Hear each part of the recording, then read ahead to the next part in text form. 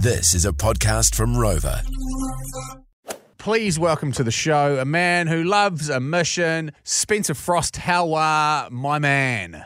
How we going, guys? Thanks for having me on. What an absolute treat. Jeez, you guys have put together the most outrageous bloody film. I think the easiest way of explaining it would be to say that yesterday I showed Dunk the trailer to your film, which is called Corners of the Earth, Kamchatka, which sounds like probably, it could also be a bunch of sexual positions that you could fold your partner into in some form of written publication. But it's actually a mission that you dreamed up to go to one of the most remote parts of the world for a surf trip. If we wind it back to the very beginning, whose idea was it and how did you settle upon this part of the globe? Yeah, so the four of us, myself, photographer Guy Willamant, and the two surfers that came with us, Lenny Mortensen, Fraser Dovell, we all grew up surfing together, filming each other surfing, photography, and then eventually it turned into traveling the globe, and we just kind of wanted to, explore and find new waves. And in 2019, we went to Iceland, up to the Arctic, and we made our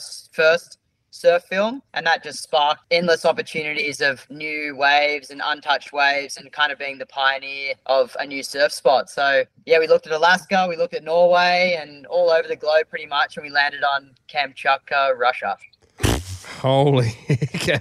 Jeez, I mean, there's a bit going on there at the moment. No wonder he's sticking to the coastlines. So talk us through, I mean, not everyone would have seen the trailer, and we're going to set up a text bounce back for people to see the trailer, but talk us through the sort of terrain that you guys need to navigate to get to these just outrageous surf spots, and then we'll get on to the weather too, because it wasn't great. Yeah, so the coastline in winter, it's about 1,500 kilometres of coastline. It's all covered in snow. There's volcanoes everywhere. You couldn't imagine a more wild and raw and remote coastline. And basically to access the coastline, there's no roads. So you either have to use snowmobiles or ski-doos, or you have to fly in these big ex-military helicopters. So we did a bit of both to get to the coastline from the towns, and it made for kind of some scenes that I think no one had really ever seen on a surf film before. What are the locals like when you turn up into these real remote places? Not only do they not see many people ever anyway, they definitely don't see a few Australians with a whole bunch of surfboards under their arms. Were they inquisitive? Were they perplexed? Were they disgusted? Were they concerned about your mental health? Yeah, they were pretty surprised, to be honest. There was a local town that we'd kind of be based in, and we'd walk around, and even us walking around talking English, you'd get some looks that they were just like, what the hell are you guys doing up here? And then we've all got kind of long blonde hair and tanned surfers, and they're just kind of the total opposite in like one of the most raw, remote parts of Russia. And we stood out like sore thumbs, but they were so friendly and accommodating, and they just wanted to share everything that their place had to offer, and it was an incredible trip. Did you talk to the locals about surfing? Were they even familiar with what surfing was, and had they seen anybody surf there? Were there any locals that are like, oh yeah, I've got a surfboard, my dad's got it in the garage, but obviously because it's snowing most of the year we don't get out in the waves very often? So believe it or not, if you check out the film, we actually meet a local surfer, and he kind of shows us around for the 2-month trip that we're up there, and his name's Anton, and he's actually started a surf camp up there.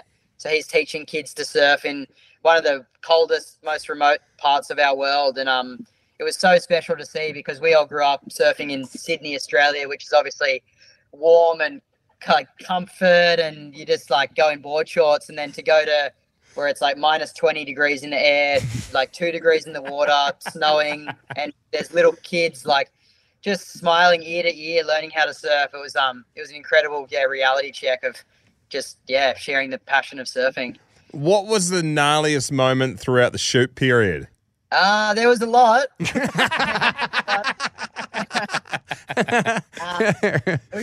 We pretty much cover everything in the film, but there was one night.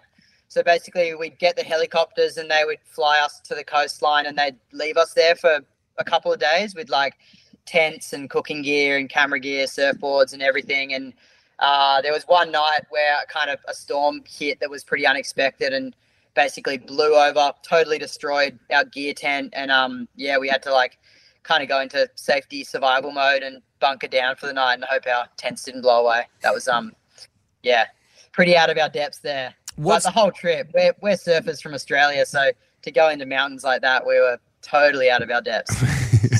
When it comes to shooting the film and getting the shots that you want for it, how much of it's done on drone? How much of it's done by yourself and the cameraman just bobbing around in the water, in 2 degrees water, just shooting it as they go? Yeah, so we brought 150 kilos of camera gear, fair bit. So yeah, we had red cameras, which are like cinema cameras, and gimbals, drones, underwater housings, all sorts of stuff. So it would just kind of depend on the day. If there was a day that was more specific for drone shots, we'd be getting drone shots. If I was brave enough to get a wetsuit on and swim out there with my underwater housing, I'd do that, but I didn't last very long. And yeah, between me and then Guy, who was kind of co-director and filmer, we just kind of bounced off each other and got all the content we needed. What does it do to the body being in that sort of that temperature of water? I know it's hard enough. That is literally Wim Hofing your way through a surf. Your body starts to freeze up. What sort of wetsuits are you running? Yeah, so we had custom 6 mil wetsuits from a company called Project Blank out of Australia. It had kind of extra fur and warmth in all the parts you needed, and then the arms were flexible so you could still paddle or swim. And then we actually bought these like stick-on heat packs that we like stick on your kidneys. I think we got them from like a physio, and they keep your kind of core and body a bit warmer. But yeah, still, because when you're swimming, you don't move too much. You're kind of just sitting there bobbing in the water with a big 10-kilo camera housing. You get so cold so quick. It'd be the same as an ice bath, pretty much. There's chunks of ice on the beach and everything else. And I probably lasted like an hour. The boys lasted maybe an hour and a half, 2 hours, because when you're surfing, you're paddling and moving, and yeah, but not very long. You've got the joy of being in that temperature water. What sort of no grey-suited men, no taxmen that you're aware of, or is it something you don't even bother thinking about when you're there because you're that far away from being helped? You're buggered either way. Yeah, true. I never actually thought of that, but that's very true. But yeah, there was lots of seals, and there was like these little sea otters that they'd like come up in like packs of 4, and they'd check you out, and like they like hold hands and stuff in the water. It's pretty cute. But yeah, that's pretty much all we saw. I think it's just too cold up there in winter. There's not really anything big or dangerous in the water.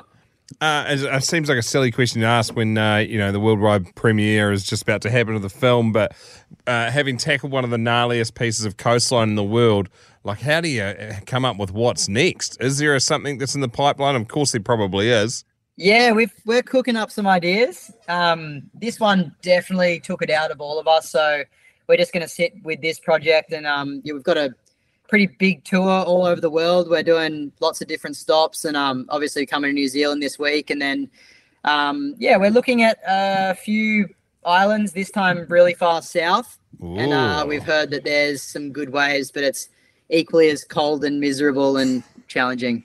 What's the deal with, why don't you just go and surf that Ivory Coast wave or something? Obviously something that's a little bit warmer, something you can rattle a little bit longer, something that doesn't involve so much hostility. Yeah, we actually just had a premiere for our film in Bali, so that was a nice little thaw out warmth trip. But I think for these projects, I think people just like seeing, I don't know, they like seeing us suffer weirdly, but they also like seeing kind of people push the limits and trying something new. And yeah, it's been really cool to see the feedback so far. Mate, the trailer is just incredible. We'll do a bounce back link for the trailer so everyone can check it out, and we'll whack it up on our socials and stuff too. But Jay showed me yesterday and my jaw was just on the floor. I was like, oh my gosh, you mad pricks. And on top of that, the footage is just incredible what you guys have managed to capture. So yeah, well done. There's going to be a lot of people that are froth right up to see that film. Thanks, lads. Can't wait to head over there and share it with everyone. Yeah, so